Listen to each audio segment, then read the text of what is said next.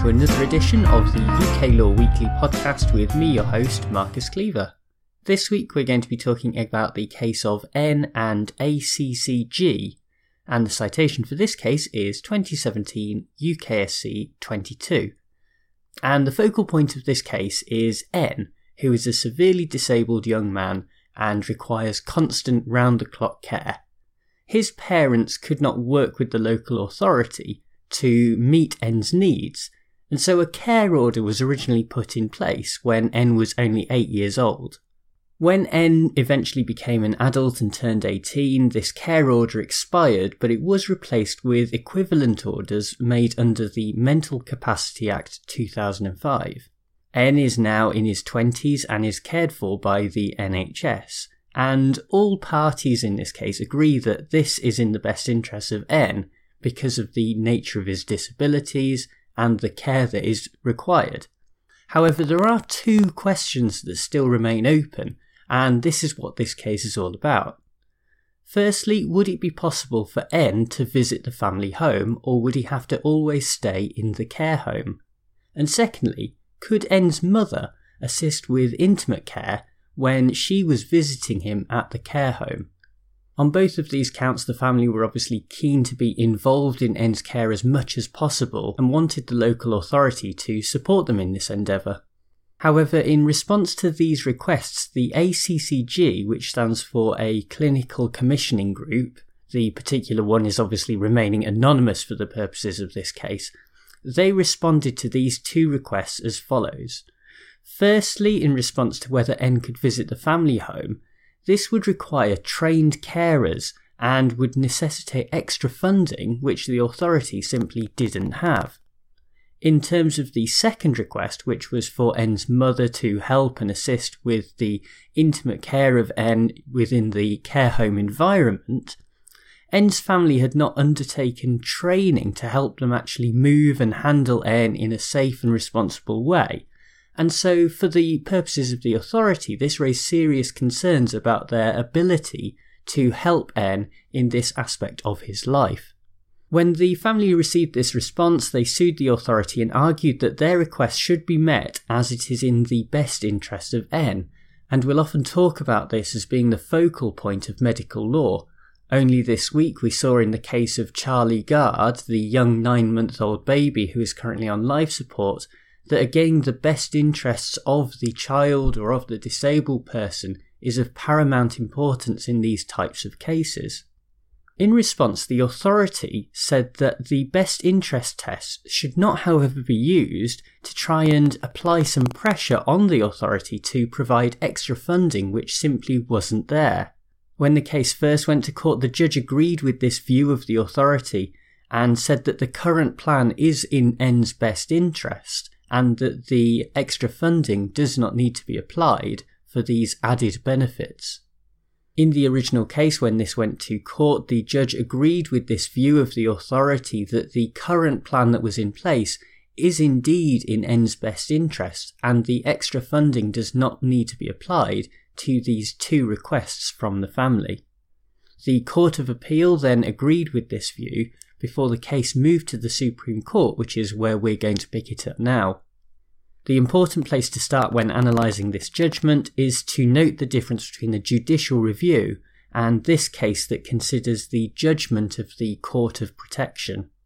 A judicial review allows for the challenging of specific decisions by a local authority, but this is very different to the power of the Court of Protection under the Mental Capacity Act 2005. Lady Hale made this point as part of a unanimous judgment and noted that the power of the Court of Protection is very much limited to making the sort of decisions that N would have been able to make if he had the capacity to do so. Examples in this particular context might include appointing a deputy, deciding where N wants to live, and also whether N should have contact with certain people.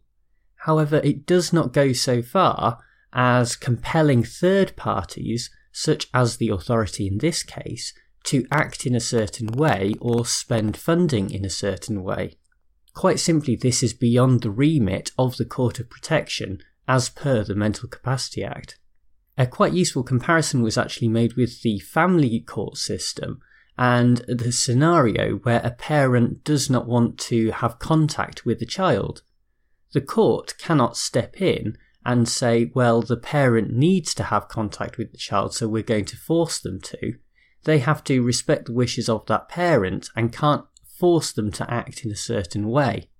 In a similar vein then, the Court of Protection can't order the authority to spend money or act in a certain way either. Overall then, I think that this is a relatively straightforward decision as it's based on a fundamental misunderstanding of the role of the Court of Protection. When we think about the wider picture, the courts should not be making decisions about funding because this is really close into veering into politics. Clearly the spending of public money is a policy decision, as we can see with the election that's going on right now. Perhaps a more interesting question that we can ask and arises out of this case is what would have happened if there had been a judicial review rather than an application to the Court of Protection. The most likely ground for judicial review that would apply in this scenario would be irrationality. But when we're looking at irrationality, we have to apply the high standard of the Wednesbury unreasonableness test. The quote from this case is that something has to be so outrageous in its defiance of logic or of accepted moral standards that no sensible person who had applied his mind to the question could have arrived at it. It seems very unlikely then that this decision that was made with respect to N would actually fall within this definition, because the decision that was made by the local authority was done so on the basis of the limited funding that they have. Furthermore, the level of care that is currently being provided for N is not damaging or detrimental to N in any way, and so it would be unlikely that the courts would feel the need to step in and almost take over that decision-making of the local authority. The overall reality of this case is that in an ideal world, yes, N would be able to make home visits to see his family, and furthermore his own family would be able to be more involved in the care that N does receive in the care home. But the truth of the matter is that all of this costs a lot of money, and we've seen with cuts to social care and other cuts to local authority budgets that this simply isn't going to happen at the moment and probably will not be able to happen in the future either. The focus has to be on using that limited funding that is there to help as many people as the local authority can within their budgets. Well, thank you very much for listening to another episode of the UK Law Weekly podcast. Thank you as ever to bensound.com who provide the music. A quick note for you before I leave, just to say that I would like you to check out my new website if you do get a chance. You can visit that at uklawweekly.com.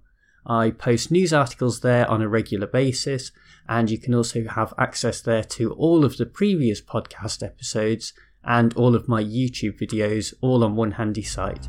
So I hope you get a chance to check that out. Thanks very much for listening. Bye!